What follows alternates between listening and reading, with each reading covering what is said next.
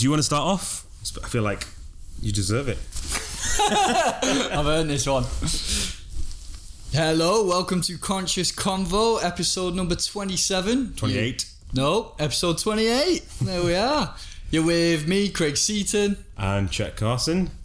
And it's been a good couple of weeks since the last time I saw you, mate. So how has your trip been? Let's talk about that first. So basically, before we've even started this podcast, we've done it again. We've had half of our conversation already done. So we may have to repeat a few of the things we've said, but also we will go into new things as well. So we'll start off with Craig's time away with his friend. And yeah, over to you, Craig. Yeah, man, I went off to Lincoln. So that's east of England.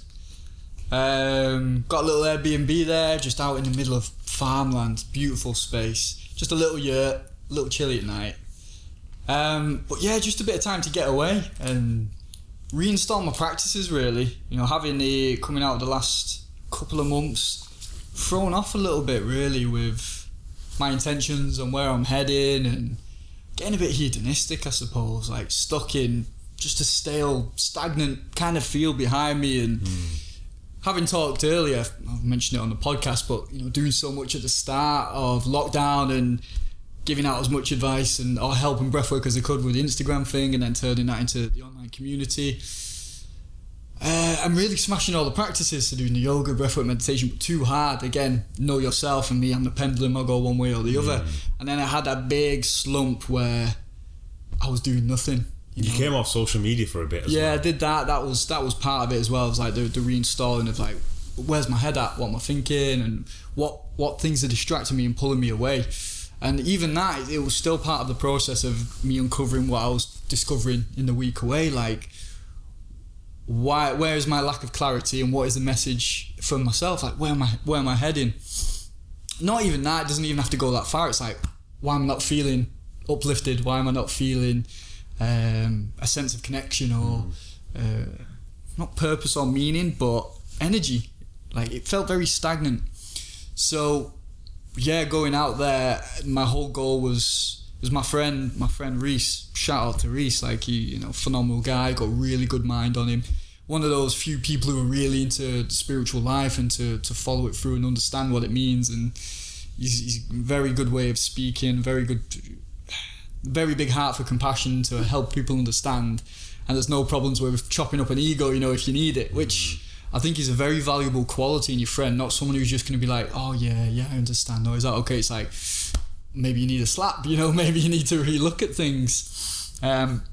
Yeah, he's very good like that, and he's a big fan of Sadhguru as well. Right, so. They all are. They all are. These freaks like us. Yeah, that's what it's about, man. And having that clarity of a teacher, there's a reason I think we're pulled to certain people, and there's so much out there in the spiritual world. Like, who do you follow? Who do you listen to? And Sadhguru has always been one that's always been a light there. Always coming back to his teachings, no matter what the myriad of other distractions are out there. It's his name is always around, his teachings are always very pure to me, and he feels the same. Anyway, yeah, he was saying, like, I'm off for a retreat, do you want to come? I was like, yeah, okay, let's go, we'll get out into nature as far as we can. And for me, it was much more about finding my connection again and finding what works for me, and to find that uplift. And I realised, really, I'd been in such a funk, stuck and not seeing how down I was feeling about stuff. And this can happen in the industry that we're in, or trying to push out the positivity to other people to help lift others up. But sometimes, you for me at least, it's remembering that I always want to feel authentic with it. And if I'm in a shitty place or I'm not feeling good, I want to know why. And sometimes you just got to put everything on hold, hence the social media distractions, and also learning how to reintegrate that. But yeah, this was very much for me to get into my practices again, because not doing anything for the last few weeks, or sitting down for meditation but not being fully invested, you just sat there and kind of waiting for the timing to go by without actually doing the practice, which is so easy for us to do. So this was like, right, let's get dedicated again.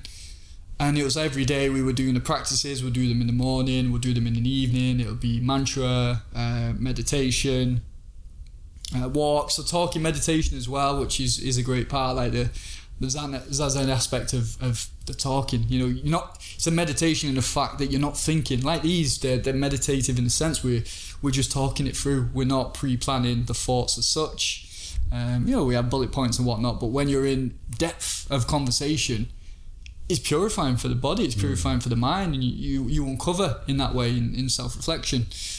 So it was great just to be out there eating very clean, maybe one meal a day, but would snack on like fruit and nuts and things. And so were you cooking the meals yourself? Yeah, we had noodles and veg. Like, we just bought a load of raw veg and that. We did get a Just Eat on one day. We got a burrito delivered out in the middle of nowhere, which was fun. You need civilized food sometimes. Yeah, let's do that. But yeah, it was great, man. It just really helped me integrate again and pull this energy that I've been stuck in, with where I was at. I was having so many self-reflections on the things that I've done wrong, or how I'm battling myself, or I should be better at this, or just really negative. I don't have no problem with negativity, but in the sense that I wasn't getting out of it. And you can still be a good person and function like people who hide the depression or sadness, or they don't acknowledge it, and they're like out and being happy and everything, but inside you're like, something's not right. And you got to acknowledge that if you talk to somebody about it, but if not, go and figure out and work what has to be done with it, because you can stay stuck in there forever if you want, and you can have the story behind it and the narrative behind it and keep feeding that, or you can act upon it, and just go, right, let's go and handle this, let's see what's going on. And for me, it was really, I just needed to get back into the things that raised my energy, and a lot of that was the sincerity of the meditation, of the mantra, and of the breath work. And doing it again, like it came back to me very strongly yesterday, like my energy through the roof. Again, no dependence on external stimulus, no need for anything to pick me up. By transforming that energy, which was mainly through my prana, through the breath work, through the Isha Foundation Shambhavi Mudra, which I found phenomenal. It was phenomenal when I learned it in 2016, and it was part of my daily practice, but it kind of winded, and you get thrown off like doing my Kundalini yoga teacher training, trying different ones, and as we were talking about all these books and other teachers, it's so easy to get separated from what works for you, because there's something new to try, where's that try. And the good thing with when you find your steady practice, whether it's silent meditation, breathwork, whatever it is, if it's energizing you or it's clearing prana or clearing emotions or mind, that's the foundation. And sometimes that simplicity with sincerity is all you need, and finding the natural motivation comes with it. So we were doing it every day, and I got back on Sunday, and we're only on Thursday now, but my alarm's set for 7 a.m. in the morning, and then I have one for 7:15, because I use that time to recollect my dreams before I write my dreams down and store them in my head.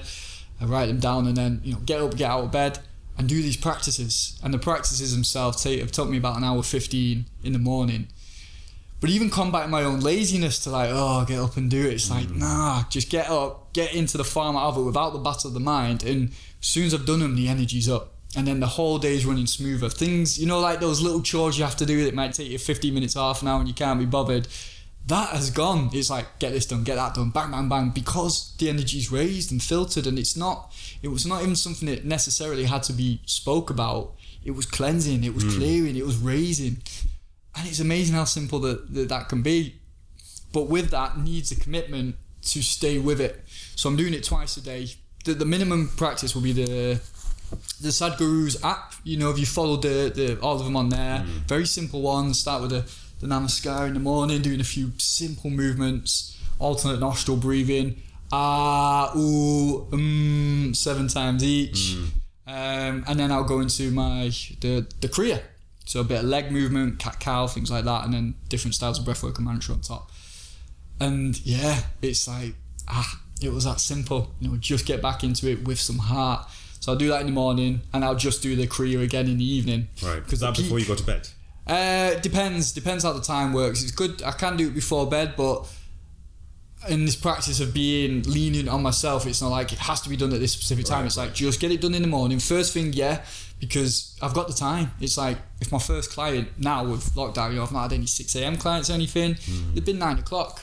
So there's no reason for me to not be getting up at 7 and having that time to do my stuff, and then having another 40 minutes just to, have my shower, chill, and get ready. It's like, these simple things that I'd got so lazy or sluggish or forgot how effective they are, going to bed at a certain time and waking up at a certain time, having commitment of a practice, but the commitment without the tension of having to do it, which is something I can be prone to. Yeah, it's been transformational again. Simple. And doing it before bed or in the evening just to cleanse from the day. Like, great, sleep's going really well, and yeah, just feeling so good about it. And I think having that commitment to something that uplifts you, whatever it is, but in conjunction with life, because it's providing nothing but benefits, you know. And seeing where I would hold myself back, either through idleness or laziness, like, well, there's laziness. Do I want that quality within me?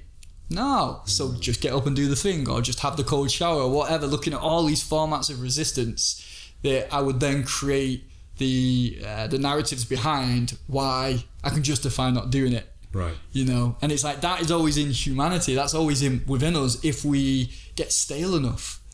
And the other aspect really is, I was having a good conversation with one of my clients today, and we were talking about how when you get up and going, he's a similar mindset. Like he's very achieving towards business and how he sees his life. When he gets going, absolutely smashing it. And this is when the foot comes off the pedal, because you're like, right, I'm there now.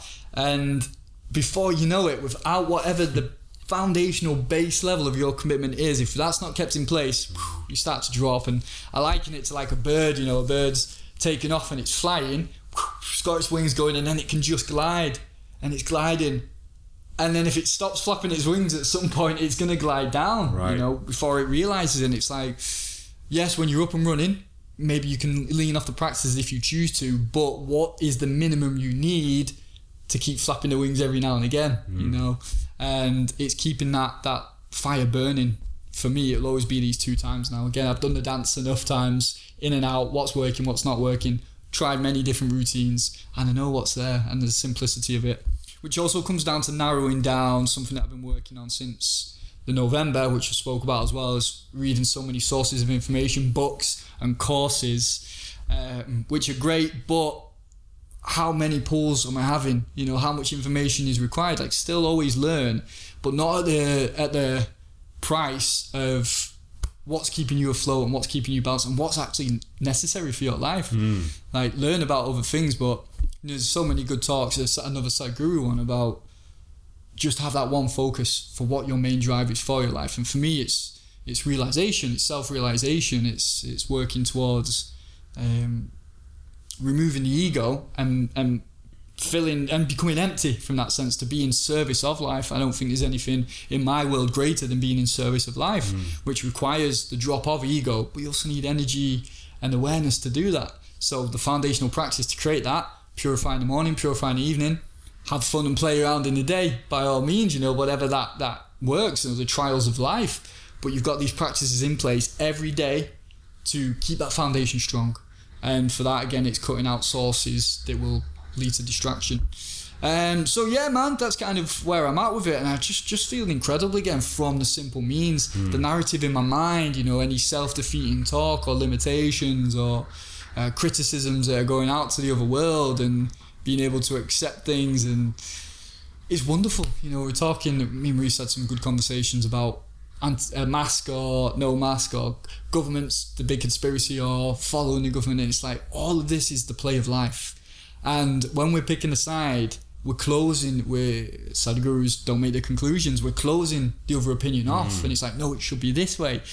Even in reflection of when we were discussing the protest, is it for, is it against? Perhaps there's always the middle ground, and perhaps there's always the reasons. Like, how do we always know? Other than having the conversation, but without being hell-bent on being correct. Just being open and understanding the coin has 2 sides. If you want all of life, you have to have 2 sides, and to find freedom within that, you know, not rigidity. So it's been great. It's been a great process, and yeah, man, it's just been committed simplistically, those 2 practices. Amazing. So there's a couple of things I want to go into there, but I think this whole thing that you mentioned does tie into the topic that we want to talk about today, which is loosely about the pitfalls of self-help and also contentment. So the 2 sides. And I think what you mentioned there about the books, and just, you know, we can get into the mentality of digesting or devouring information continuously after finishing one and going on to the next, because we feel that it's given us a dopamine release. When you finish a book and you've gone through a self-help book, it makes you feel all motivated. And then as soon as there's a dopamine decrease, you automatically try and replace that with something else instead of actually taking the action towards solving the issue. So we end up falling into that trap, and there's an industry that obviously exists out there that kind of it's worth 13.8 billion a year. All the self-help stuff that you watch, all the motivational stuff you watch, there's a big industry out there, and they make a lot of money based on people buying into courses, books, seminars, etc., workshops, based on this one insecurity where a person can't let go of the sort of the feeling of feeling motivated or the dopamine release they get. So we can talk about that in a brief second, but in regards to what you were going through, it's very interesting. I had my own similar parallels in regards to my meditation practice. I felt like as time has gone on, if I look at the start of lockdown, my meditation time has gone from maybe 15-20 minutes a day, and it's bumped up like 15-20 minutes a session, and it's bumped up to about half an hour, 40 minutes. So right now my average time is probably about 35 minutes to 40 minutes per sitting.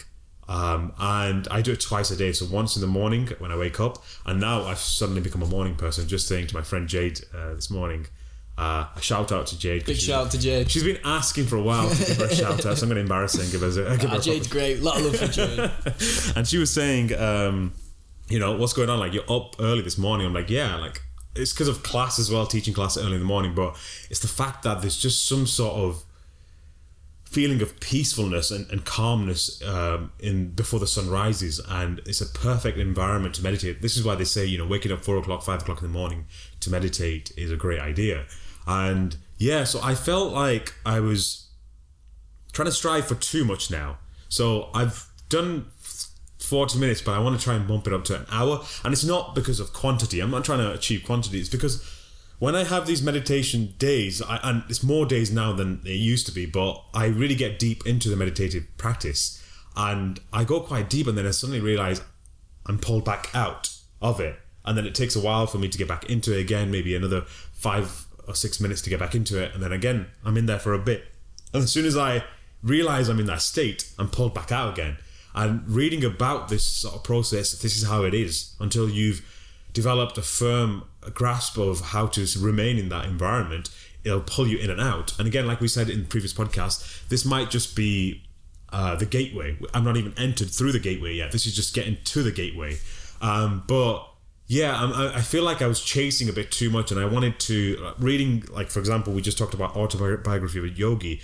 Going back into the book and reading more about the experiences of Swami Yogananda and other people from other books, like listening to the ISKCON guys talk about the Bhagavad Gita and their meditative practice and stuff. I really wanted to experience that, and I felt like everything I'm doing right now in life, all the sacrifices I'm making, they don't feel like sacrifices, but if you look at what's been happening, so for example, I don't know if I mentioned this to you last time, but I don't use shampoo in my hair anymore. And it's just become a very natural process. I haven't done anything forceful to go, today I'm just going to wake up and not use shampoo. It's just happened over the course of time. So what I've done now is, instead of going with the intention of, I need to do this, I've gone in with the intention of, whatever I'm going through right now, it will happen naturally. Plus, if I look at where I was 6 months ago, when I went into the lockdown process, being a bit more anxious about how things were going to become, or how things were going to go, during the lockdown and after the lockdown, I'm definitely way more settled. Plus, I'm trying to take that intention into my meditative practice. So it's like, whatever I'm experiencing right now is exactly where I need to be, and I just need to not get too caught up with the quantity of trying to get to a certain stage, get into an hour mark, or maybe pushing up to an hour 15, an hour and a half. Just enjoy what's going on right now and ride with the wave. And the more I'm doing that right now, the more it's just getting some really crazy dreams, and things are just kind of happening.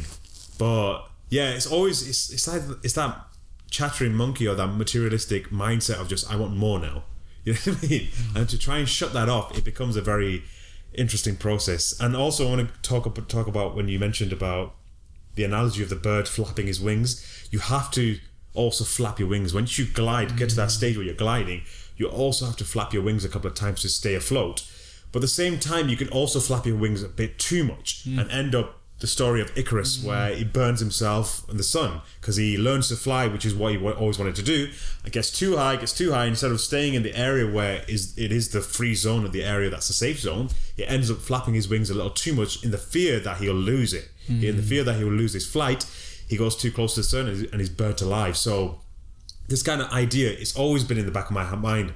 Am I trying to flap a little too much sometimes? So it's getting to that level where you're flapping and you're not flapping for any sort of instant gratification or any sort of idea of getting to a particular destination, but you're just gliding through the air. So that's the kind of intent I'm going with my practice. Yeah, very healthy, man. Really good way to do it. It's seeing that when the right time to flap is, right? For me, it wasn't noticing that I wasn't flapping. I was just gliding and then coasting. Before I know it, I'm like coming down. I'm like, why am I feeling like this? It's interesting how we've gone through the two extremes almost. Yeah, definitely. I mean, this is what it is, life, isn't it? We're going through these polarities. The pendulum's always going one way to the other until we either step out of the pendulum or we find that the balancing point of it, and we're not pulled either way. And I think this is everybody's evolutionary process. Generally, in one way or the other, we're figuring these things out, and the conversation we were having before we started is you learn by going into it, by doing it. The planning and the trying to understand it logically is a very small part of the actual process. It's seeing, and the reason we have these habits again and again, this is what self-knowledge is. Like, how many years have I been going real hell for leather in something, and then having to come right out and just becoming an absolute stoner or a waster and not doing anything with my energy, and then time to get back on it. I'm cracking a whip on myself almost to the aesthetics point, leaving my arm in the air for 20 years or causing myself pain, to really drive and get somewhere. And it's like, these are my psychological functions. I have to be very wary of those two states, and seeing that I have to, that I want to relax it and be in that middle point, and knowing when to flap and when not. And I think, again, the minimal foundational levels, knowing what they are for oneself is a great and a sturdy way to do it. Like, I'll know if I'm going to get up at 7 to 7:15, the Monday was a bit like, I'm going to get up and do this. Got up and did it. Tuesday, Wednesday, I was like, it's time to meditate. Looking forward to it and waking up spontaneously for it as well, setting the natural alarm within. Because these are, we all know so well, it's not having the big massive experiences that define who you are. It's what we're doing daily, the daily habits, the daily talk, the daily energy that we've got that will show us what our life is. And to commit that hour and a half in the morning to my spiritual practice, to my meditation, to my kriyas and my breath work, all that is going to do is give me a much better life and a much better sense of energy. There's nothing mental or logical about it in the sense. It's just do the practice, get the feel, and the purification from that side happens. I can feel like the heaviness within me going, because you're committing to something and you're doing an action that is purifying, and it's of benefit to the body and to the mind. And that alone, it's like, drink water every day, you're going to be fine. Or you could drink a litre of Coca-Cola, or you could drink nothing. Like, because you can get 4 days without water, 8 days without water? Yeah, something like that, yeah. So you could do that if you choose, but your body, you'll be dehydrated, you'll be cranky and tired. It's like, what actions would one be willing to commit to that will bring something for the direction of their life? And for me, the main principle of my life is having that spiritual connection and understanding and becoming selfless for the overall goal. It's not going to happen just from nothing, and to have that commitment without the intensity is something that I really want to work towards, and it is that. Do it in the morning, do it in the evening. If I get more in the day, because I'm doing my Kundalini yoga kriyas, in my lunchtime or when the time comes, but if I don't get to it, there's no pressure on myself anymore, because all I need is those two things: the morning practice, evening practice, an hour each way. Fine. Yeah, it takes a certain amount of maturity to get to that stage. To a stage where you decide that I'm not going to go after this sort of spiritual pursuit in the way I would do with a materialistic pursuit, which is the way, we get taught in the West, which is go at it hard, which is, again, ties in with the self-help culture, which is go at it hard, and regardless of how you get to that goal, just try and strive as much as possible. And you watch any of the motivational people like Tony Robinson, Goggins, what was his first name? David Goggins. And I think, just mentioning it, I don't know if I mentioned it to you, but I mentioned it to my friend today when I was talking to him that I watched a small little clip of Joe Rogan talking to, I forgot his name now, the other podcaster that does it. He's an engineer that used to work for Tesla. Forgot his name, but they were just talking about Goggins and how this guy said, I don't listen to Goggins anymore. And Joe was like, how come? And he said, it's because this idea or this expectation of going hard at everything you do, going hard at it and going with that intensity, it's just going to end up causing problems eventually. Like maybe not the first couple of times, but eventually it's going to cause you issues. Maybe in your relationships, maybe in your family life, maybe in your work life. It's going to cause problems because it takes a certain character to go with that sort of mindset. And Joe Rogan described it best. He says Goggins sounds like not a person who's doing it as an artist, the pursuit of art. He's doing it as a person who's in the pursuit of conquest, as a conqueror. And having that mindset of I'm going to get this done regardless of what happens, even if it kills me, is not a healthy process to go through if you are trying to achieve a lifestyle where, of contentment, which is the opposite way of doing things, which is being relaxed with how things are. And I think we mentioned it in a previous podcast, the difference between being goal-oriented and being process-oriented. It's the fact that you set these targets in mind, but you don't almost burn everything alive. Like you don't set the entire forest alight just because you're trying to escape the forest. You might be lost in the forest and you're trying to escape the forest, but the answer isn't to burn the rest of the forest just to get out. The way to do it is to find the path, decide whether that's the route you're going to take, and then if you need to switch that and divert into a different path, then do it. Do it without any clinging or attachment towards the previous path. But as soon as you decide you're going to go with the mentality that you're going to burn everything ahead of you or behind you, all you're going to do is you're going to hit a wall straight away. And I think that mindset is what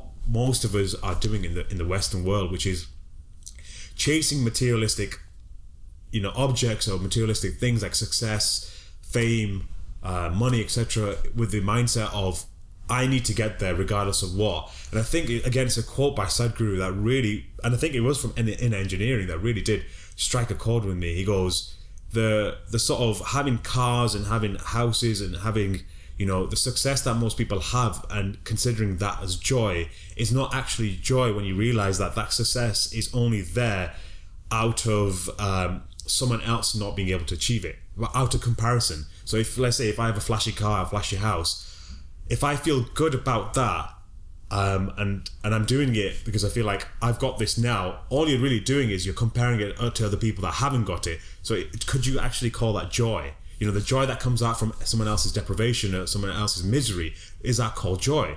And that is the kind of culture we're living in today, which is stepping on other people to get on top.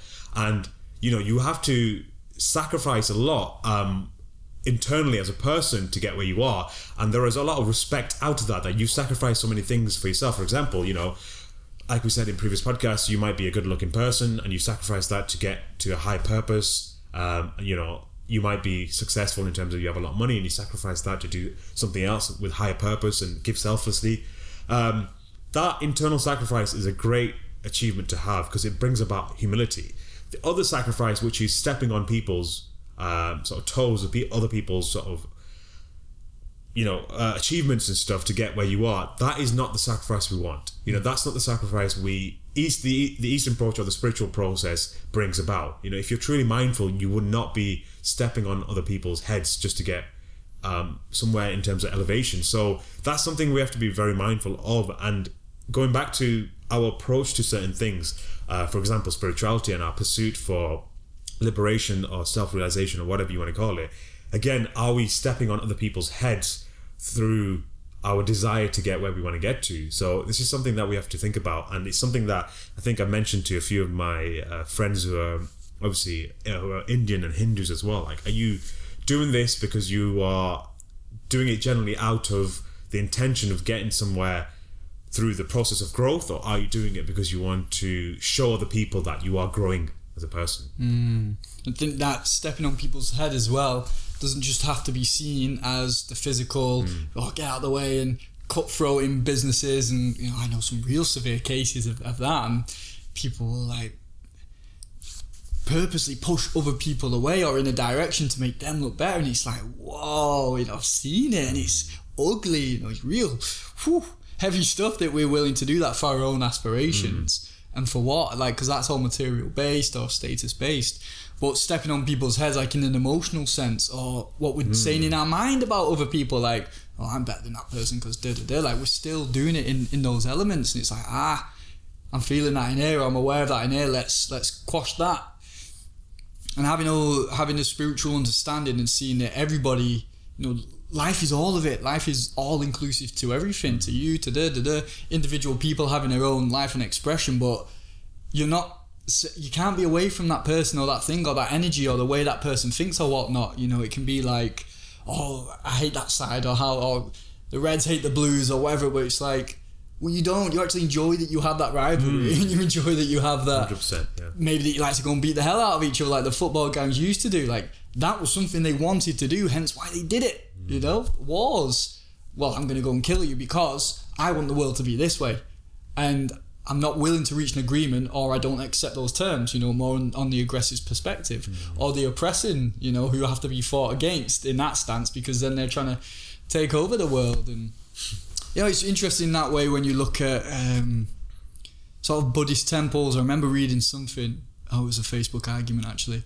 This guy had said to me a few years back. It was when all the early Brexit stuff was happening, and he said to me about all Buddhism. Have you seen this about Buddhists and Muslims, and that the Buddhists were killing some Muslims, and it was there's more to it, but it was about they were burning the Buddhist temples, and an extreme sect of Muslims, and then these extreme sects of Buddhism was fighting back. And it's like, what an interesting concept. You got these philosophies or religions that are based on peace and love and compassion and acceptance, yet there's war going on to save and protect their own ideals, which you look at the Bhagavad Gita at times is required, like that fighting and that war and what you have to do there and then. It can be very much required, but who's doing it? Where's it coming from? Is it coming from the ego that goes, right, I'm going to do the whole world over and this people and that group because I want to get somewhere? Or is it like, well, this person has to be stopped, and that's the only way that it's going to occur, and otherwise the whole world's going to burn? Really fascinating. And again, that's broadening the approach to allow that in, and coming from the sense of right action, which can be something that's seen as negative.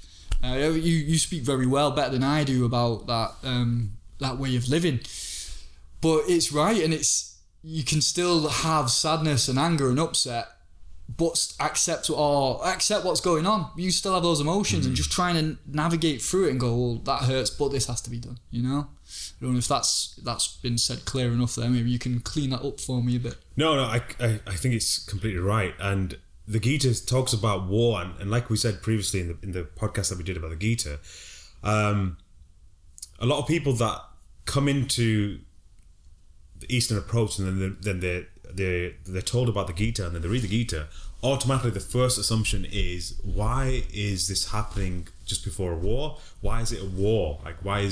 If Krishna is the incarnation of God, why is he telling Arjuna to fight in this war? And it's understanding that there are certain principles that you are supposed to fight for, and most times war or physicality is the last option. When you've exhausted the other options and you know that there is no other way to do this, then war comes into the sort of place. Just like when we on a playground, and I guess it's a pretty crappy analogy, but like most kids will get into a fight as the first sort of result. But let's say if kids were a bit more mature and you talk about things and everything, you still, regardless of how you tell someone that maybe this approach isn't right, maybe you need to try and chill out and go with this approach, and they're not willing to listen, and you have no option and you have to fight them. I think that sort of idea.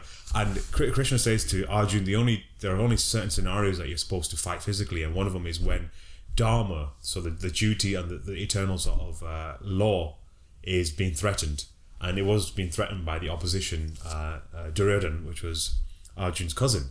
So when that happens, then it has to be that. It has to come down to war. But it's exactly what you said, which is you don't have the war in the intention that I'm going to elevate myself out of this whole war. If I win this battle, then I get the kingdom, I get everything I want, I get all the riches. It can't come out of selfish action. It has to come out of selfless action, which is I'm giving myself to this war so then people in the future can live in peaceful times with democracy and spirituality marrying politics and stuff.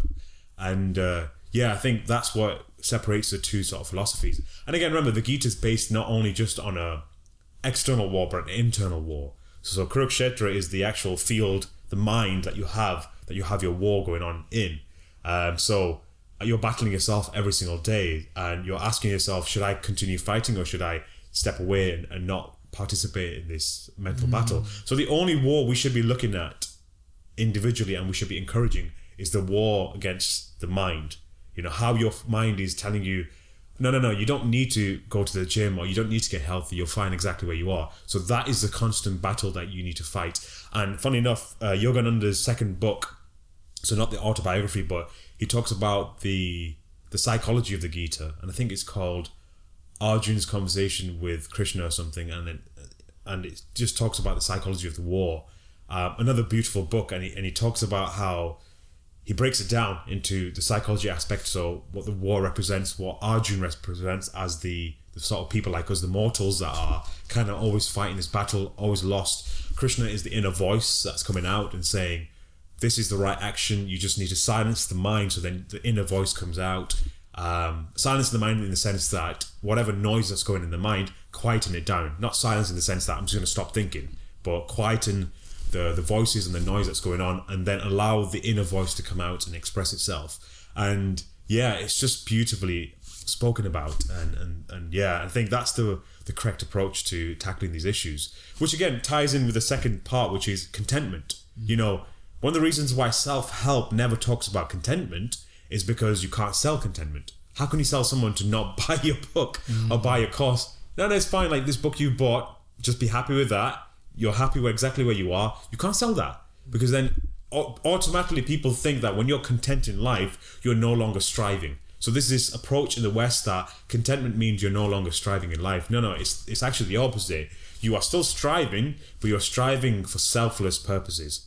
So you're doing it to help other people out. And by helping other people out, that's the only form of joy that you will ever get in this life. The other one is being desireless, which again ties in with this. By helping other people out and doing it purely for the action of serving other people, you create contentment and you create internal joy and happiness, because it's no longer all about I or me. It's about you and we, and helping the greater good and helping other individuals out who are struggling with their situation. So I think that is the other point to add to this. So I think there's a good example with that as well, for the tricks we can do in our mind that we think we're doing that.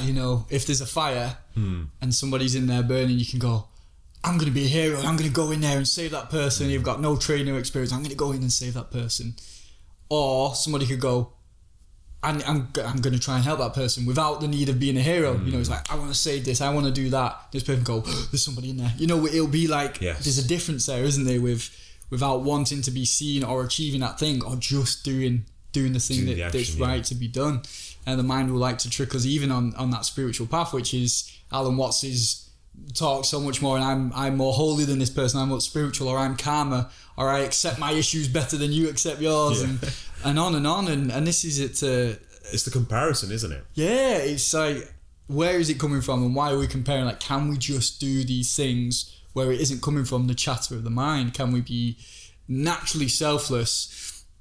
And I think this part of the path comes when you've done these cycles enough times and you've seen it. I'm just getting in another trap, or I'm on that pendulum, then I'm on that, and then it's coming something else and it's disguised as something new, but it's still the same thing over again. And for me, when having that realization, I just want to, there was a point at a peak where it's like, I just want a selfless life. Like, don't want to be Craig anymore, in the sense of I'm quite fulfilled. I don't really have the aspirations to be the world's greatest breathwork teacher, or teach around the globe or teach all of the UK. There's nothing, I just enjoy doing it. And I love it and I know it and I like to share it out and people have a great response to it and it helps them. I'll do that. As opposed to there's nothing wrong with the aspirations, because these are desires at the end of the day, aren't they? People can say often, oh, you've not got enough aspirations. And it's something I've heard before, actually, is, you could do more, or you could speak to more people, or use the online platforms in a different way. And it's like, but I'm not really that asked.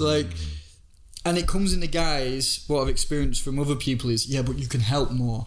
If you got online or you had these, you can help more. It's like, do I need to? It's not a case, because that's where I would go to burnout, trying to be selfless, trying to be selfless in the sense of, right, I've got to keep giving. And this is where I hit burnout, because it would be like, or the unworthiness aspect comes in, I'm not doing enough. Because, I could be doing that. And maybe I should go and do all that and give all these free sessions or do whatever. And it's like, there is that balance. It's an oxymoron. Yeah. Trying to be selfless is an oxymoron. Yeah, because there's no self involved. It's like you trying to meditate. You cannot meditate. Yeah. The self has to be out of the way for meditation. That's why we're letting go of thoughts and we're seeing them. As long as the thoughts are there, we're still Craig. I'm still the character. I'm still the name. It's not the stillness. It's not the emptiness. Because the content is being filled. The emptiness is being filled. It's ourselves. We're inherently empty. It's just what we do with the mind and the things that we cling on, we make them the obstacles when we just keep dissolving it, and there is no self. And it's such an enticing aspect to live that way. But to get to that point, it's being able to have you fatigued the desires, something we talk about personally a lot in our own conversations. Have our desires been fatigued? Have we finished with that element of life? Have we done this and that? Have we finished drinking? Whatever it is. And it's like, well, they don't appeal once you're fatigued enough, or you've had a realization about, that doesn't actually benefit to my life. And it's no longer, I shouldn't do that and I don't want to do it. It doesn't become that anymore, does it? And that's where the difference is. And when people have those, I get it moments, or you said it before, you was talking to a friend and you give them a bit of information and they were like, the doshas you were saying, and it blew your friend's minds. There's different food types that actually affect your body. That information then hitting and that person going, is like, right, I'm onto something new here, which will take me down another path. Like, there's something with those moments that lead us into something deeper. But it's being cautious that feeling will drop anyway. And it's like, okay, is this really a part of your path now? Or was it another, that's exciting to add to my repertoire, but I'm not going to do anything with it. Yeah. And that's where we come from, as I'm saying, with the reinstallment of my committing practices. I was doing them for 4 years and they lost a bit of emotion at a time and I stopped. But even when they weren't as sincere, they were still effective. I was still flapping my wings. And then when I sort of fell out of them, and I just started to fall down, and I'd search for it in other ways, which would maybe pick me up and down. But it's like, I know the consistent benefit is there. And sometimes it's taking the self out of the way that doesn't want to get out of bed, or that wants to try something new and find the new psychedelic mushroom or the new form of breathing that's going to elevate me and give me a high, or give me some knowledge that I can share out. Like, that stuff's great when it's not for the self to do something with, when it's in space and go, okay, that helps what my overall goal is, which is to remove aspects of self, but still being able to play and have fun, because you can do that even more when your limits of the ego and personality or of who you are is out the way. It's great. So I want to touch on that point there. So that all comes about because you're externalizing everything. If you're requiring an external source to fuel this idea that you feel fulfilled or you feel selfless, then you hit a pitfall straight away. Because selfless service comes from the internal. It comes from the act itself. And if we tie this in with the psychedelics, if you're always, let's say you were always using mushrooms or you're always smoking weed, then what you're going to do is, to seek a high experience, you're going to use something a little deeper, something a little stronger. And that ends up just causing you more grief than anything else, because you're going back into that trap. And it's very interesting to kind of self-reflect on this idea that, am I going back into that trap again, regardless of what I'm doing? Am I going back into that trap when I'm giving selflessly? Is it actual selfless intention? Or is it there's a small amount of gratification? And obviously for a Western audience, some people might ask, like, what's the issue you taking a bit of gratification away from that?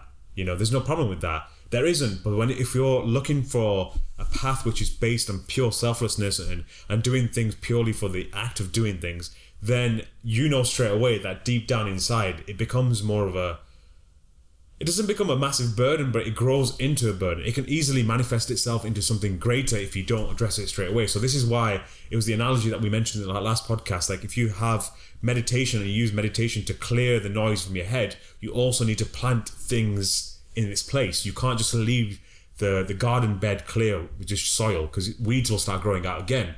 And again, like we said about this thing, those tiny little things that are triggered, that are questioning whether you're doing it selflessly or not, you might just think, I'll just leave it here and there. Why not just take a bit of gratification? But then eventually that could grow into a larger weed. So it's trimming it and then growing more things on top of it that are positive for you. So growing positive plants instead of having the weeds grow. So yeah, it's the act of selfless service and the act of contentment. I think they work hand in hand. If you are quite content, then you are more prone to give selflessly. So how do you think you approach contentment, and how do you think you give that to more of a Western audience?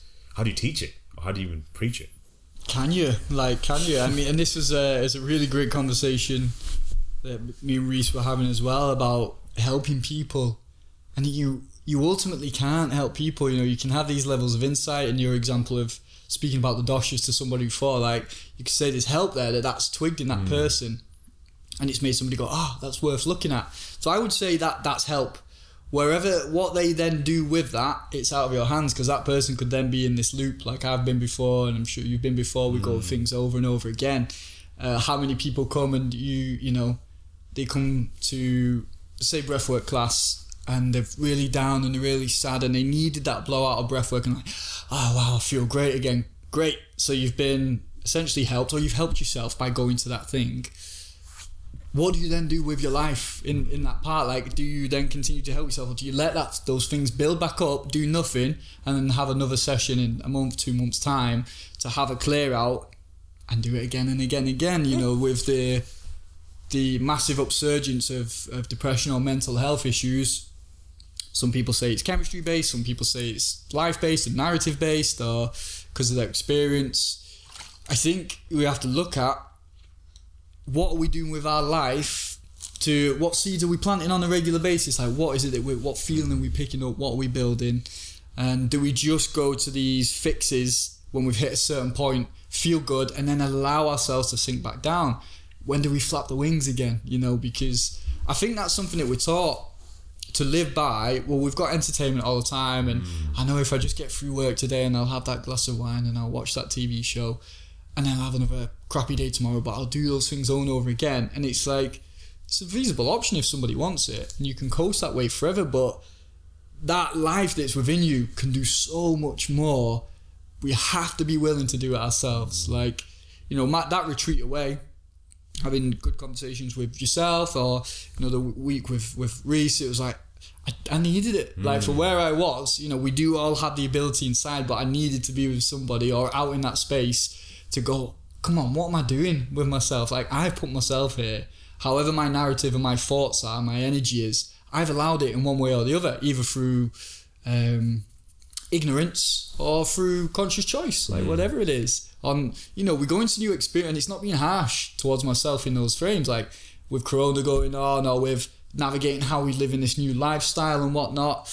Yeah, I think we're going to drop plates, we're going to trip up. That's the point of life.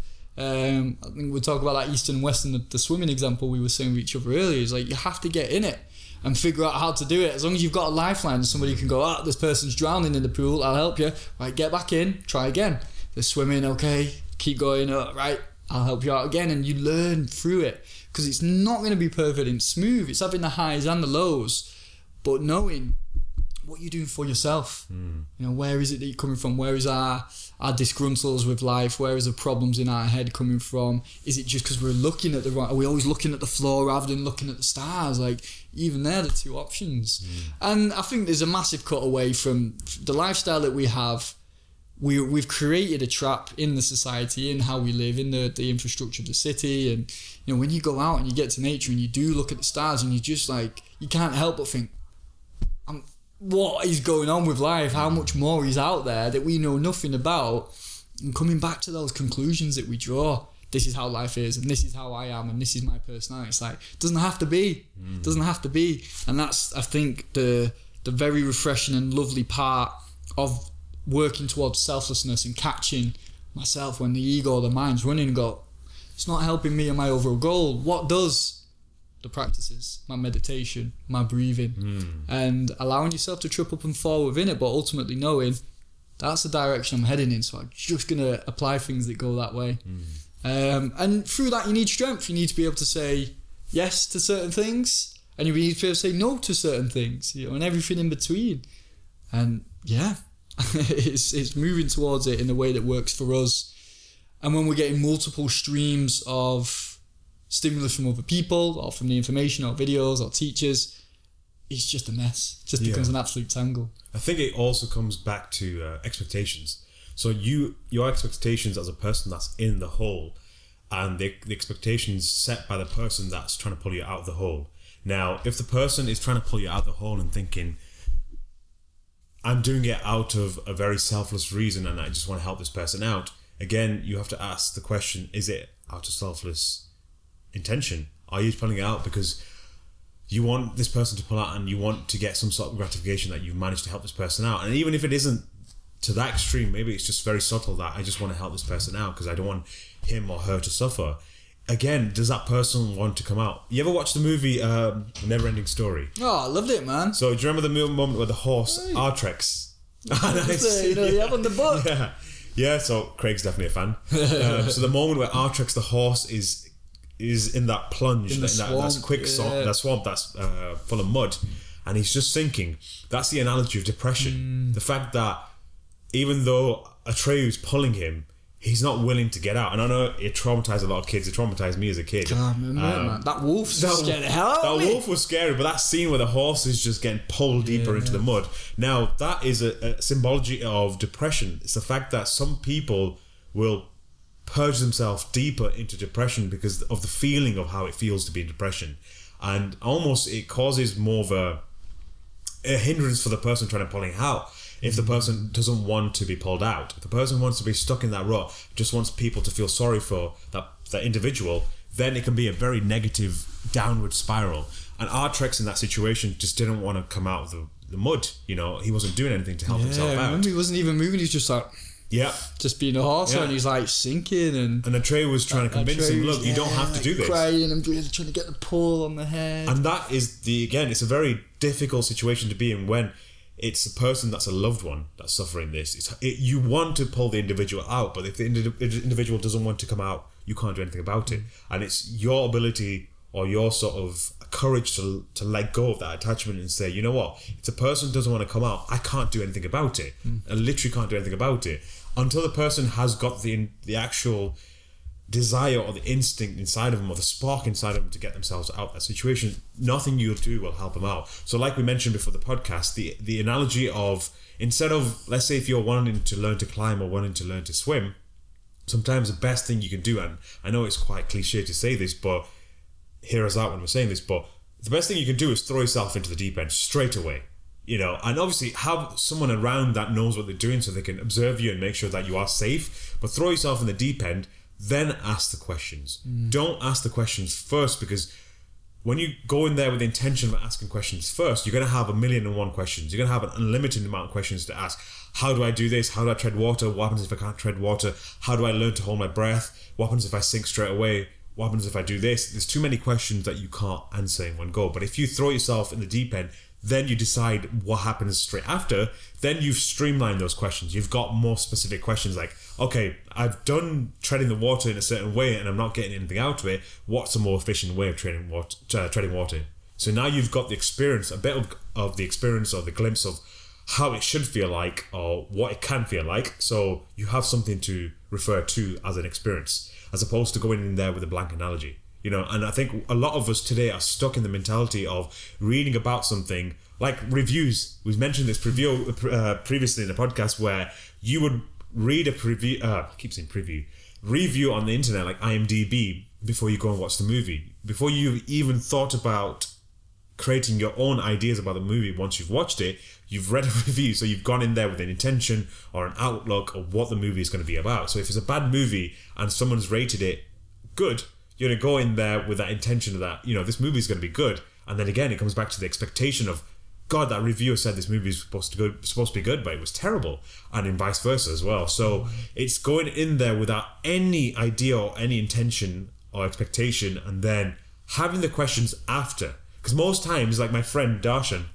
was explaining last night, he's a psychologist who's gone into both East and Western approaches. He said that when he had questions and when he had sort of these sort of deep quarreling questions that he wanted answering, his teacher, when he went to the East, told him that before you even ask me the questions, I want you to follow this basic structure for 6 weeks. Do this, and then come back to me, and then I'll answer your questions. By going through this process, he realised that all the questions he had were already answered by the time he got to the teacher in that 6 week period. So when he came out of it and when he met the teacher, he had more deeper questions to ask. So not about the surface layer, or not even the basic questions he was asking. He was asking questions that are far off from the main questions that he had. So yeah, sometimes you find your own answers. Some people find their own, well, I would say most people find their own way out of depression, anxiety, mental health through their own accord, so long as they're willing and they want to get out of it. If they don't want to get out of it, you can't do anything about it. So yeah, that's my 2 cents in the whole situation. Yeah, it's seeing these things for what they are. Like, there's nothing wrong with being in any state, from depression to on top of the world. It's just, how do you want your life to be lived, and what are you offering from life, from where you are? You don't even have to be offering something, because you're doing something anyway. You know, I think it's in Breath book, James Nestor, he's talking about how the cycle of evolution was occurring, and when you're breathing in oxygen from the trees and you're breathing out carbon dioxide, like, you're already giving something to life. You're helping the trees, your trees are helping it. You're in a symbiotic relationship with everything. So just by being alive, you're doing something great. You know, you're alive because you've been created and you're here. I think the worst case is we just observe and we look around and, you know, try and just enjoy to be alive without doing anything at times, you know, feeling really down. And for me, being stuck in the position where I was in, just feeling like stagnant and stale and pretty shit about myself. And I was like, why am I here? Why am I feeling like this? Knowing it's not the world's fault for the reason that I feel like this. There might be experiences, you know, you might have deaths, you might have breakups, you might have pandemics. But what are you doing with the energy inside, and what is the viewpoint allowed? And this is when we can clear our views from all the noise of the reviews, of the news, of told to feel like this, of this person saying that, and Instagram saying everything should be this way. And we never get in the full picture, because that's not what wants to be said by that. Oh, it might be the right thing what somebody's saying, but that's not your world. It's not reflective of where you are. You are, as Krishnamurti says, the whole of humanity is within you. You're the history of life. And it's right, with the brains that we've got, it's everybody's brain. You know, there might be a few differences here and there, or, you know, ailments or what have you, but it's the brain that everybody's got. We're just functioning different because of their personality or conditioning. So wherever we're at, what do you want for it? Like, how can you feel and see in a way that you go, that's all right, I'll take that. And again, nothing's ever right or wrong. It's just what do you want, and how do you find your way? If it's in a depressive state or a down state, how do we find our way out of it? And for me, where I was, it was like, I need to clear my fucking head, man. I need to get out of the city.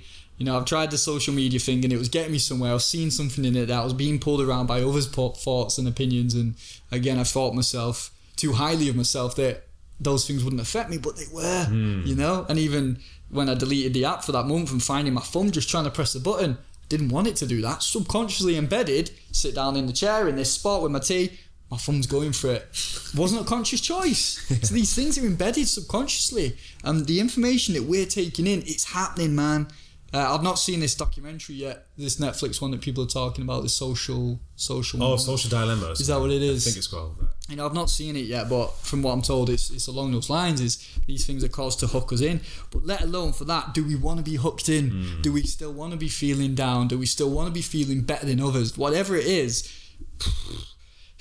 what is the life that you want? Do you want those thoughts and feelings? And if they are there, and we're trying to, like, for me, for the letting go process of where I was at, was like, it's all right to feel like that. Don't beat myself up for having these thoughts or these feelings. Like, see them, let them go, and realise that is a part of life. Like, you can't not have it. It's been created from the creator, from life, from the universe. It is there for a reason. It's just seeing, right, I'm done with this now. I'm sick of feeling this way for like 3, 4, 5 weeks. Let's go sort it out. And choosing to do that, which was for me, headspace, good conversation. But the practice is clearing, cleanse, clean food, meditation, breath work, walks. There's space again. Yeah, definitely. Empty. I think there's 4 ways of learning from a situation or realizing whether you should do it or not. So the first way is listening. So listening to other people talk about it, listening or reading about it, and understanding that, okay, for example, let's use the analogy of alcohol. Alcohol is not good for me, so I listen to other people and they say, this is what they're saying about their experience, so let's not drink it. That's number 1. If that doesn't work, number 2, observation. Watch it for yourself.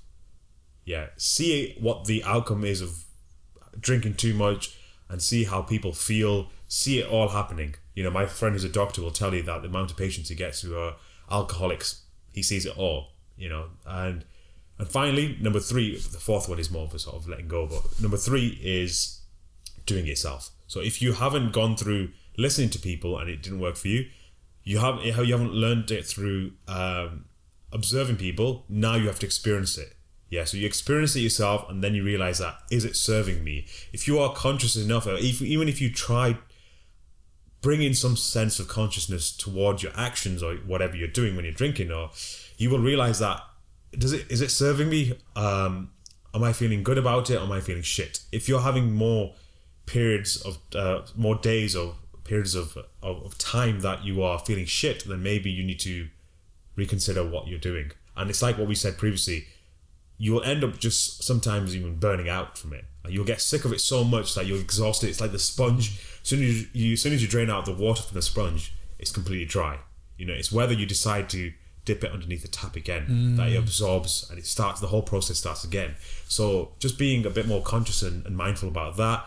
And the final one, which is the 4th one, if those 3 things don't work and you're still addicted to it, good on you. You know what I mean? Like, if you're someone who smokes 65 cigarettes a day and you know by listening to people it wasn't working, by observing people it wasn't working, by going through it and going through all the health problems it wasn't working, and you're completely fine with that, you know, all credits to you. That's your life then, man. You do you know, and that's completely fine. I'm not saying get out of it any pessimistic outcome, but again, it goes back to our depression thing. If a person doesn't want to get out of it, doesn't want to listen to people, doesn't observe other people that are in that situation, and then has gone through that experience and doesn't realize that this experience is not good for me, there's nothing you can do. As a family member, as a friend, there's nothing you can do. And I think it's just supporting the person as much as possible, you know, and that's pretty much it. And I think through that process, I think you develop contentment in life, because then you're no longer attached to how other people are also suffering. Because that's the other thing with the careers that we're in. We have to help individuals out, especially you with your breath work. You have to help people out that are going through these little traumas or ordeals. And sometimes it might affect you negatively because of how they're experiencing their situation. But I think you have to kind of transcend that and elevate yourself to a point where you accept those 4 outcomes. You realize that the person, you know, through listening about breathwork, through observing people doing breathwork, or through experiencing breathwork, that this process is going to eventually help them to cleanse those issues that they have. If that doesn't work, then you can't do anything about it. And you have to, and I think a doctor has to do that when they realize that someone's going to die. They have to realize, they have to accept, I've done everything possible to save this person's life. I can't do any more. So, yeah. Yeah, that's the approach, isn't it? It's like, I'm fortunate with the breath work and meditation. And I love these tools because I love what they did for me. They helped it. Those tools helped me, you know, and the people who's taught me them along the way, they weren't necessarily trying to help me. They love those things as well. And I think I do like that approach. And, you know, how do we feel about saying it? We're not doing these things to help people. We're doing it because we love the things. It just so happens that those things that we love to do are of benefit to everyone. Because then again, we're removing the ego, or for me, it was that massive aspect that goes, I need to save the world. I need to help everyone as much as I can. And is that a story? You know, is that just another narrative that's coming from how I was brought up and raised and thought I didn't get help and I don't want people to go through that? And you know, there is something lovely and nice about that. But again, altruistic that about can, it, isn't it? you know, the road to hell paved with good intentions. So ultimately, it's like that, because that could cause a lot of misery. It's like, I remember in Heroes. Did you ever watch Heroes? Yeah, of course. Yeah. What's the time? Love that stuff. Got everything on. You get today. everything based on your movies and the culture that you've been exposed to. Yeah, man. Peter Petrelli was in the second series when he'd lost his powers. Yeah. But he'd just become. He was in the ambulance service. And he was just doing as much as he can, but working to the bone, to the point where he was like knackered and he needed to sleep, to the point where you might be doing more damage. Like, you can't help people, but you're still like trying to do whatever you're supposed to do, but you're in a bad state, and it's like, that's where you can't help the world, or you're not even helping yourself, running away from something or trying to fill a gap because I've got to go and save and do this. And it's like, I think it takes a lot of, for me, it did actually. It's like, look at that. Are you trying to help because there's something a lack in yourself? Like, or do you actually want to help? And I do want to help because it feels good to help other people. They win and you win. Everything benefits. But I don't think that can be like that. I've got to save. I've got to help, because it just becomes detrimental to thinking, why can't I help this person? And I've done that with clients before. It's like, why is this? Why am I at fault for not getting this person through? And there's always self-responsibility, but again, every human is their own world. So when you know what's worked with you, you deliver your message and try and make it as broad as you can. But maybe even in broadening, you're watering down that specific path that you're on. That somebody who can go that path will then get easier. Unfortunately, breathwork and meditation, we've all got these faculties. It's just nurturing them. So all I'm delivering are techniques. All I'm delivering is the experience I've had or heard from others. But that's it. What the experience does to you is your experience. And it's, it's more of an eased approach to doing what it is that we do with our lives and the reasons why. Like an artist, make a beautiful song. Were they making that song to help you or to make you feel good? Or were they making a song because they had creativity and they wanted to make a badass song? Where's it coming from? And which of those elements are we willing to say, that was for ego, and I want to do this to make people feel a certain way? Like, why? Why do you want people to feel a certain way? If you just created for the sake of creating, you might do the same thing anyway, but it might be more beneficial to yourself and to others, because there's nothing in there that's going, I'm going to pull out a hand. And this is not to get confused with, I'm not saying don't help people, because yes, help people, definitely help people, because there's always the right ways. But it's, again, is it the ego or is it the self? Where's it coming from? Yeah. So, tying in with what you just said there, sometimes people will help other people because they don't want to lose. They don't want to always be that person that ends up just losing their battle. So they feel as though they need to, for example, let's go back to the surgeon example. And it's great. Like, again, we're not taking anything away from surgeons. They do wonderful things. I've got good friends who are surgeons, and it's something that I've discussed with a few of them, which is this idea. And they've told me, like, the first person they end up losing, like in terms of it costs them the life or whatever happens, it takes a toll on the person. It takes a toll on the surgeon. It takes a toll on the medical staff that are involved. And then once you get past that, and it must be a very difficult battle to get past that, then they start to have this sense of acceptance. And then things become a bit more easier. And funny enough, when things start to become easier, then they have that confidence to know that, okay, I've done everything possible for this person. If beyond that the person dies, I've done everything, so there's a sense of acceptance, there's a sense of contentment in that situation, to realize that I've done everything possible.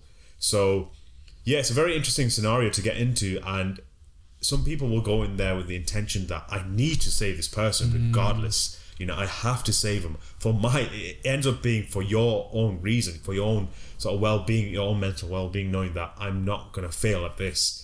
And through that process, it becomes a very difficult downward spiral, because eventually, if it comes out to a situation where, God forbid it happens, but you cut a nerve by accident and you end up, killing the person by doing that, then it becomes a harder burden to take on, to know that, you did everything possible, and because of your own complacency, you ended up causing a bigger issue. You end up killing the person. So, it's a difficult life, but you have to draw your own line in the situation. You can't expect other people to say, I'm going to draw the line for you. And sometimes people need to set those boundaries for you, actually. Some people need to step in there and say, I'm going to set a boundary for you so you don't cross that boundary. But then at the end of the day, it's down to you as an individual to say, am I going to cross that boundary? And like we said, in an extreme situation where you're a surgeon, sometimes you might end up forcing yourself to cross that boundary just so you can save this one person's life. And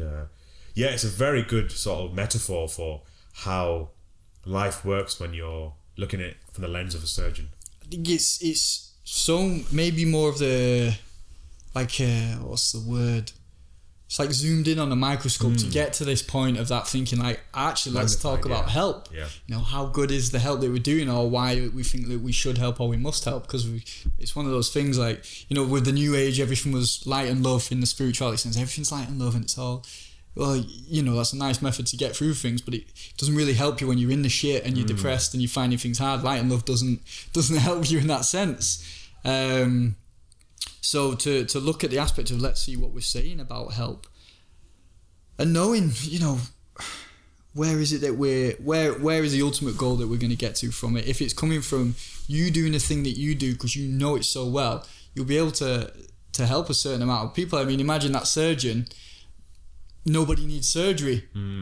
That the person who's on that path of life might need to help in another way. It's like, right, you know, and it's, what was that? Nightcrawlers, the movie I think was Jake Gyllenhaal. I've not actually seen the film, but I remember it was about they were looking for disasters to film, like a news reporter, right? And I think in it he starts to cause disasters to film it, and it's like we can have that element in us, not in the sense that we're actually creating them, but we could look for things in other people. Maybe go, you know, like a good example I suppose is people who go for plastic surgery and they go, oh, you know, I just wanted to go and I've got a broken nose, I just wanted to get my nose fixed, and then they go, okay, we'll fix that nose, but your eyes could do with a bit of a lift in your jaw, and then you're like, does it? Shit, you know, they didn't know anything about that, but that person, you know, again, it's the bit of a negative reason why they'll be doing that for money values, but that's how they see things. Go, right, well, but that person didn't need that. Or bodybuilding, for an example, is, right, get to a certain state of fitness and you look good and you're strong, and then you know, I'm going to get bigger, I'm going to get stronger, and then I'm going to go on stage. And it's like taking that same attitude into help, you know, looking at that, what are we doing with help? Are we trying to fly too high to the sun, or does that help come naturally or with the right level of effort to what we can stand it out there without our necessity to do it, you know, to do it because it's, dare I say, the right thing to do, because life thrives within it. And, you know, we I mean, why do we do these podcasts?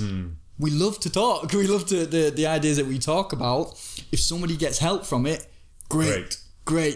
But would it be right for us to say we're doing this to help people? You know, how do we weigh these things out? And it's I feel that you have to have, to use your word before, a level of maturity to look at these topics, because we all want it to be, we're all good people and everything we do is about help. If that's the case, I mean, you start with yourself. Are you eating good food? Are you sleeping well? Do you take care of your body? How much are you helping yourself? Because when you're doing that, I think it naturally imbues around the world around you, and that the need to help it's not coming from a drive, which I've had before, you know, that unworthiness and feeling I need to help everybody because there was a hole within me. But when you start taking care of yourself and you're in a more relaxed state, you help just by being around people, in the sense, you know, your energy or the line of conversation you have. And we're all doing this in one way or the other with everybody. It's a constant interaction, and it's a beautiful and amazing thing, and such a great dance of life. And maybe we don't need the mind in it at all, or the drive to make that massive difference. It can come naturally when we're in a healthy state. That's a really good point that you just said there. So we're basically helping everyone around us. So just by, giving directions to someone, you're helping someone. So when we talk about helping people, we always try and be quite grandiose about it. I've got to do something big, like the hero's journey. I've got to help that person in the burning building.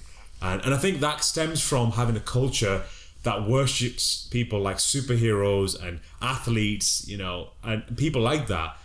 And this is why we're in the situation we're in right now with the world and mental health, is because, first of all, young men are looking for that sort of guidance where they become heroes, and girls are looking for sort of the guidance of I don't know, to almost aspire to be men in the same way, or the other path, which is to create a family and stuff, which is looked down on.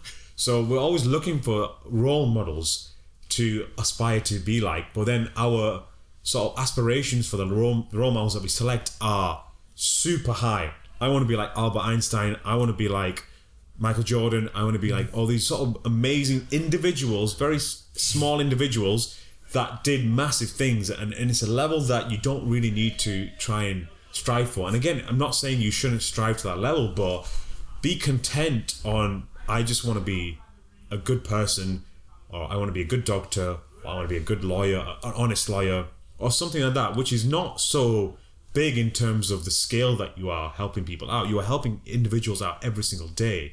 It's just whether you're aware of doing that, or whether you are thinking that's just not really helping anyone. I need to do something on a grander scale.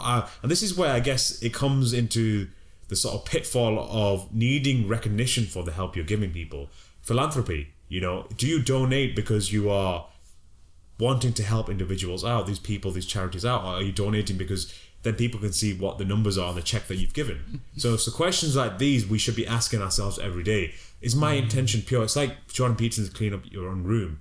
Every single day you have to clean up your own room. We know that our rooms become messy every single day. So you always have to go back and maintain that. And again, it goes back to everything we said previously about clearing your mind for meditation and then growing seeds, but then also realizing that are those flowers now becoming the weeds that originally, you've already pulled out the things that you thought were weeds, but are those flowers now becoming the weeds? So it's a very interesting debate or sort of battle to have. And the Bhagavad Gita, the psychology aspect of the Bhagavad Gita is this conversation, this discussion amongst yourself or in your mind this battle that you have to face. Am I becoming my own worst enemy? The Dark Knight quote, what was it right at the end?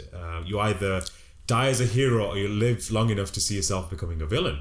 And and this is what it's culminated to. All our intentions, they end up starting off being pure, but then the way we've taken this path, the way we're presenting ourselves to the world, it becomes distorted, and now we have to live up to the expectation of what people want us to, how they see us. And that causes the issues that you've just gone through recently. That causes the issues that I've gone through in terms of the meditation process. I need to get to this stage now because I'm on this path. I've sacrificed this much for where I am. I have to stay on it. So again, having these sort of internal discussions, having these discussions with other people that are on similar paths, it always helps, right? Because I always look at you and I think, damn, like, how can this guy be so grounded? And then and then you obviously you're going through your little thing, and I always look at it and think, if you're going through that, then I'm okay where I am. I don't need to be like comparing again and thinking Craig's got his shit together, I need to make sure I've got my shit together. Man, it's such a good point. I was talking to a mate yesterday. We had that meditation class that we go to, and he was saying, like, I'm having a lot of tension in my solar plexus and my heart at the minute, and around his heart to his centre of his chest. And he's like, I don't know where it's coming from. Like, I'm doing my meditation and practicing. And I was like, man, we've been meditating together for like 6 years, almost weekly. And he was like, man, I'm glad you said that. And I'm sorry that you're feeling that shit, but it's made me relieved because I'm feeling a lot of anxiety and stress, and it's not something, it's something that like, there'll be a point in my life where I'd be like, I would not accept that. I'd be like, no, I do not have stress. I'm positive and I'm uplifting, and I want to be inspiring. So, and deny it to the sense. And he told me that, and I was like, it put me, I felt something drop because that what you just said then, the comparisons we have to other people. Even the positive comparisons. Yeah, even the positive comparisons. Like, again, it's always from ourselves and thinking, well, that person's like that, and I like get inspiration and understand and have the conversation. There's another mate who said, I would sit in a meditation posture and it'd be like an hour or so and I wouldn't move, to the point where I know in my head that hurts, but I'm gonna fucking have this and I will not move. And I would do it so often because that was that stiffness in myself. Again, that desire to be a certain way and also to show a certain image. And one of the lads said to me once, he's like, I always found you really really inspiring. I wanted to be like you in that meditation, and I would feel bad that I can't do it like you do, like how disciplined you are. And I was like, mate, it's not fun. Like, I'm doing it for an image and to try and overcome something. It's a battle. And it was that maybe, one, to be honest about that was such a relieving thing that somebody else has seen what I'm struggling with and thinking it's a good thing that they want. I'm like, no. And it made me realise, just be more open about things, and when I need to move. It's like, I mean, even that, there are ways that, yes, your body can be a bit of a rascal and you need to get it in position and work through it, but there's a certain time for that, isn't it? It's like, don't do it every single time. And for hearing you say that, and a mate, I caught up with a good friend of mine, Owen, today. And we were having a chat, and he was telling me like something heavy he's been through recently. And I was just sharing my experience, like, man, I've been pretty down the last few weeks. And he was like, and he said the same thing I said to my mate yesterday. He's like, you know what, Craig, I'm sorry for what you've been, but it's really good that you've said that. And the same, like, I think because we detach more from the materialistic way of living and enter more of the spiritual, the spiritual side of living, and want to be that. But it doesn't, we still have all these issues, and maybe more so, when we were out at the farm, and the people around the country, grounded, man. They just say, like, they'll stop, they'll talk to you, and they get about the day. They're not hiding, they're not covering. They just say how things are in such a matter-of-fact way. They're not tangled up in the shit that we're tangled up in. And I think that's the thing with spirituality as well, is you can just get into a wide mess and I've got to be like that. Or the meditation thing, which I've definitely done. I will sit there and I'll meditate for however long, even when I'm not meditating. What's the point? Well, other than to say I've done it, or I can persevere. And it's like, yeah, we've all got our stuff going on. It's just when we can be honest about it and let it go, like, just that sense of ease that comes from it. And maybe that's what we needed, just I'm human. I'm human, and we're not the Buddha, we're not there yet. We've not let go of enough, because I do believe that enlightenment state, the void, the emptiness, is there. It's just we've crowded it with thing upon thing, Alan Watts. We've put all the props on the stage, forgetting that the stage is where the show happens. We need to take the props off, and we're only getting there through honesty and through explaining and sharing, because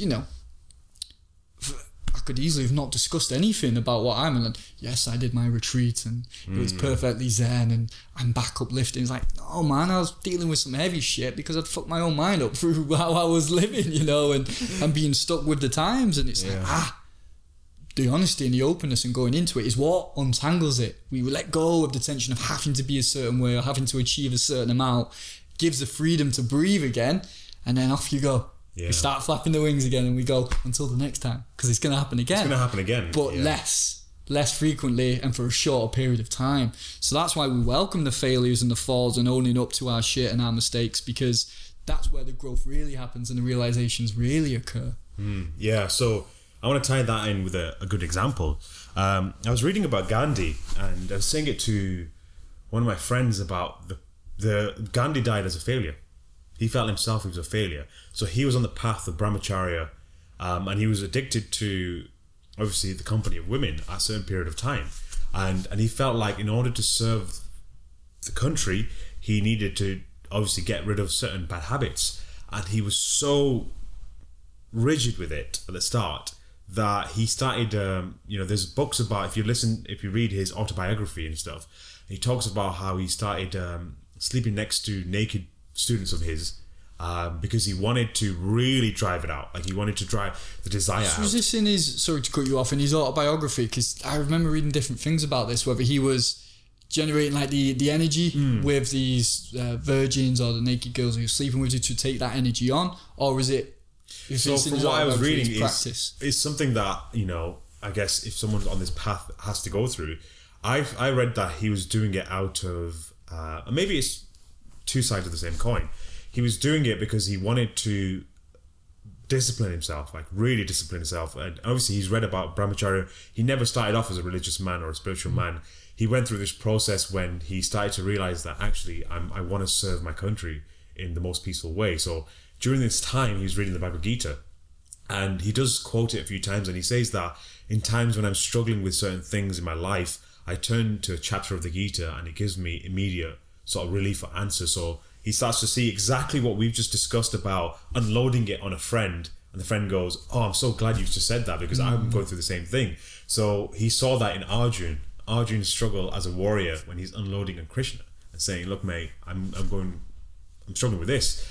So he said his path to brahmacharya meant that he he went down the path of like forcing himself. He started cutting things out of his life. So he stopped having sex with his wife, and he started. He had permission from his wife to do this, and he also had permission from his students to do this as well. He slept next to naked women, and again, look, this is what I've read. I don't know if there's people that are quite anal about certain descriptions or details, but he said he slept next to naked women just to destroy the temptation. And he said that was an ongoing battle all the way to the day that he died. It was a very difficult struggle to have, and so he felt like he didn't fully serve his country because he had these desires still. And I was like, wow, like that's a burden. That's a real harsh burden to die with, to know that you died as a failure. And I guess it's a sense of humility as well, to know that you died as a failure. You know, like people say to me, like, you know, you've got to this stage of life and you're doing this, and you know, you don't drink alcohol, you don't eat meat, you don't eat fish, you don't eat out much. You know, you're very restricted about the food you're taking in. So, you know, you're a good aspiration to achieve, and we admire you. But I'm like, I never feel like that. I never ever feel like that. I don't feel like me not drinking alcohol is such a great achievement, or me not eating out is a great achievement. It's just the way I am. Like they said about the hair thing, I can't really control the way my hair looks, and it's just the way it is. So there is no sort of credibility, like internal self-satisfaction or credibility to that. It's just like, it is the way you are, and you're always striving for humility, and that's one thing you should strive in life. And this is what I read Gandhi was doing, and I was like, wow, like if he died as a failure, even Krishna to a certain degree, someone who's the incarnation of God, Ram died as a person that just literally went through suffering after suffering, but managed to smile all the way through that and not let anything didn't take anything personally or say anything bad to anyone out of impulse. And Krishna died as a failure because he wanted to marry the spiritual process with the political process at the time, and he did it to a certain degree, but when he passed and died, then it just went all to hell. So he died as a failure. So it just makes me think that even though we're doing this journey, the whole purpose of this journey is the strive itself. Like, we will get to where we want to get to eventually, but it's the strive itself that is the journey.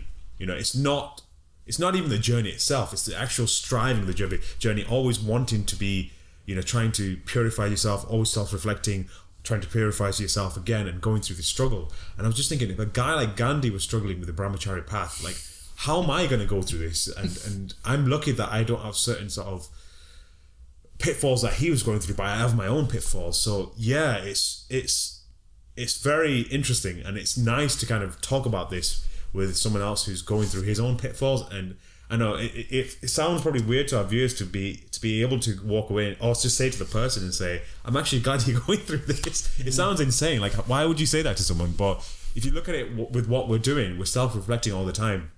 It's nice that you're not alone on this path, that you know, other people are human as well, so you're not feeling bad about being human. So yeah, well, this is the full circle of the dismantling of social media. Is this? Yes. Is saying, yeah, those nice, but that's just the good bits. And one, how many of those good bits are actually real and authentic anyway? And maybe, yeah, like we want to show that, and I don't think that's a bad thing. We want to see how nice the world is and how nice my life is. And that's fine if we were wise enough to know that there's the other side of the coin. Like Alan Watts has these good talk on, like, you've got a tapestry and it's got a really lovely design on the front, but on the other side, it's a tangled mess. It's freaking, you know, string and cotton everywhere. That's what's going on, and all we need to do is accept that. And I mean, if Instagram or Facebook, social media wasn't as relevant as it was, would it be as tough as it is? Do we think that, I am a mess, or I have this? No, like, it may be exaggerated because of that, but we've all got these things going on. And like that, Gandhi, you know, still struggling, he's struggling with lust, which is one of the hardest things definitely that I've had to struggle with and do struggle with at times. It's like, you know, these greats, they're on this path and they still have these issues. So maybe it's not so much about getting rid of them, it's what are your choices every day? Like, how are you defining yourself? And I know that with my own addictions, it's like, if I've succumbed to lust or drugs, or it's like, because they were my main ones, addictions, sexual addictions and drugs, and it's like, stuck in them, I think, God damn it, you know, I've done it again, or you fell through, and then you spring back up, the foot comes off the pedal, and it happens. It's like, just a base level, not rejecting them, not denying that they exist within you. Not feeling guilty. Not feeling guilty about it. Like, we're human. And the level of consciousness we're on, they say, is like 3%. And you've got people like Gandhi and people, who are higher up on the levels of consciousness scale for sure. Ours is 3%. And we do the best we can, but without the beating ourselves up and just knowing that we are all human. What we're going through, somebody else has been through or is also experiencing it as well. So it's okay. And it's just, how long do we want to feel like that for? Can we release that tension again and go, that's the solution I need. Gentle with the process, speeding up where we can, but being gentle and honest and open with ourselves, because it's Kali Yuga, man. Like, the world's a mess. We're in the destructive periods. And it is, and we have to make the most of it. Yeah. We really do. Great time to be alive. Like, define ourselves now. Yeah. The more darkness there is, the stronger the light that's going to shine, and that is defined what energy we're carrying around and what do we want, how selfless we can be. And it's through your actions. Like, we can talk words on this podcast and say, we could just be chatting our own egos up here. Exactly. And we can be stroking our own ego at the moment, but it's the actions that you take, and it's the subtleties of your actions that you take as well. And other people can observe them. And I remember reading, I don't know if it was the Gita or whether it was from someone else, and it definitely was from Hinduism, maybe Sadhguru. But the person said that you should never compliment yourself in any way. So even if you find, like, this is the Eastern approach, even if you find, like, okay, I'm really good at this or I'm really good at this, you shouldn't compliment yourself in a way that elevates you.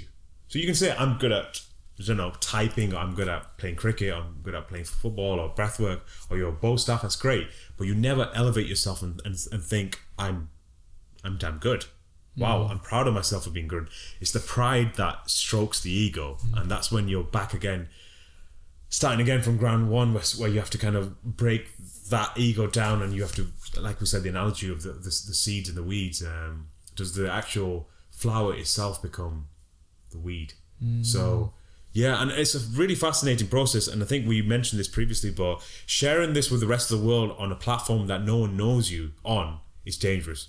Having these sort of conversations with a person that knows you quite well is the perfect sort of situation to be in. So when they talk about guys should open up, yes, guys should open up, but maybe not to the rest of the world. Maybe in their little smaller groups or their friends and stuff. That's the time to open up to individuals that know you and will not judge you when you say certain things. But in a platform, whether they judge you on a positive note or a negative note, is extremely dangerous. And especially since social media has only been around for 10 years. So and it's such a big point with the social media being such a short amount of time and how we use it, because that person's sharing out there, I'll share mine. Yes. And then Fight Club, I think Fight Club's a really good analogy for what we're saying at the time, like Tyler Durden's philosophy on things that, when you said about the superheroes, I always dreamed of being Spider-Man. Like, any power would be Spider-Man, swinging around and cool. And you always sort of put it on that archetype of being the hero.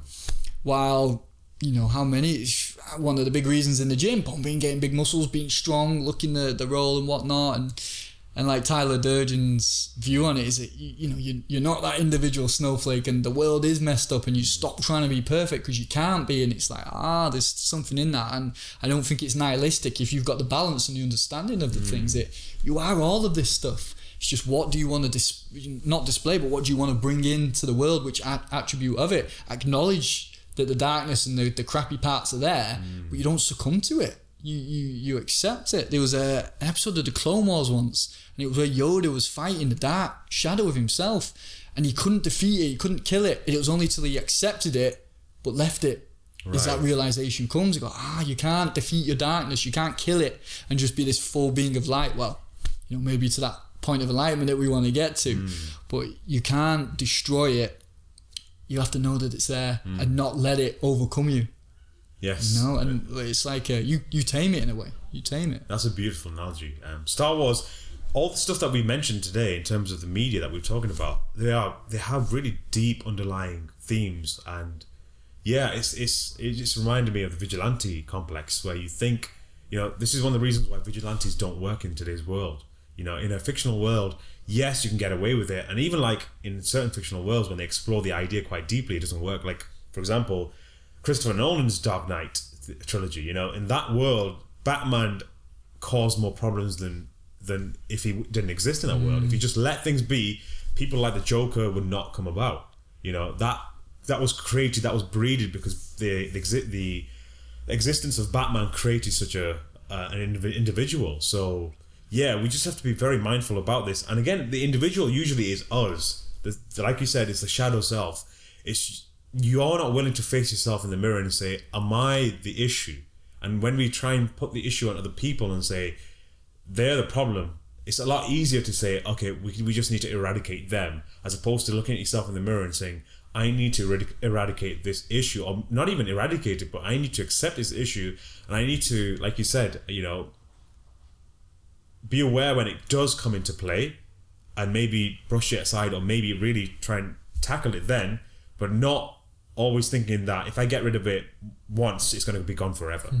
So it definitely isn't. And that as well, man, like with the Batman analogy, it's the world is the reflection. Like whatever we're feeling is like, okay, I can help in this way. I'm going to get rid of that problem. That's all you're looking for is that problem. That mirror aspect of you will be out there somewhere. It's like, I'm holier than this, or that's an issue, or I'm going to save it this way, or I'm going to teach everybody to breathe. There's always going to be people who can't breathe correctly and they're struggling. And I could be hell-bent on, I will not stop till I've cured this. The world is way bigger and has way bigger grand intentions than what we're capable of amassing. It's only our limited ego that thinks it's going to solve these issues. But there's reasons why we have these issues, these problems, our own karmas, our own things to untangle, our own understandings. If I've not felt shit, I won't get this bounce back into my spirituality. It's become stronger because of it. But it's having the mindset of doing this up and down thing, not letting that happen again is so relevant, but going, the fire's in me again. Let's be smoother with it this time. Learning the craft of pottery, making the pot so it's not falling apart or it's not, overly grand. It's like, okay, you've got to maneuver with it. So whatever element we're at, the mirror reflection will be out there. This is why becoming selfless or empty inside, empty in the sense of spacious, because I think empty comes across as a cold word, but what we are, the purity of what we are without having to fix and amend and resist or oppose. All of it, space inside and doing what comes for you in that Zen state. That book, Zen and the Art of Archery, man, great. Yeah. But I think that'll be a chat for another time. We'll talk about it in the next one, but I'll just finish this off with an analogy that really describes everything that we just said. It's by an ISKCON monk called Gaur Gopal Das, and he says that material what's the word I'm looking for? Material pursuit breeds information, like it brings you information, but spiritual pursuit brings you transformation.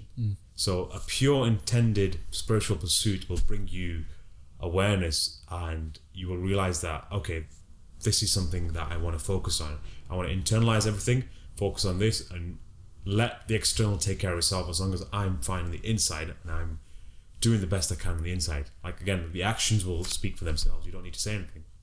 But then if you're chasing the materialistic aspect, not in the sense that I want cars, I want women, I want fame, in the sense that I'm going to externalize it and I'm going to solve it in the outside, that chase will only breed information, but not transformation.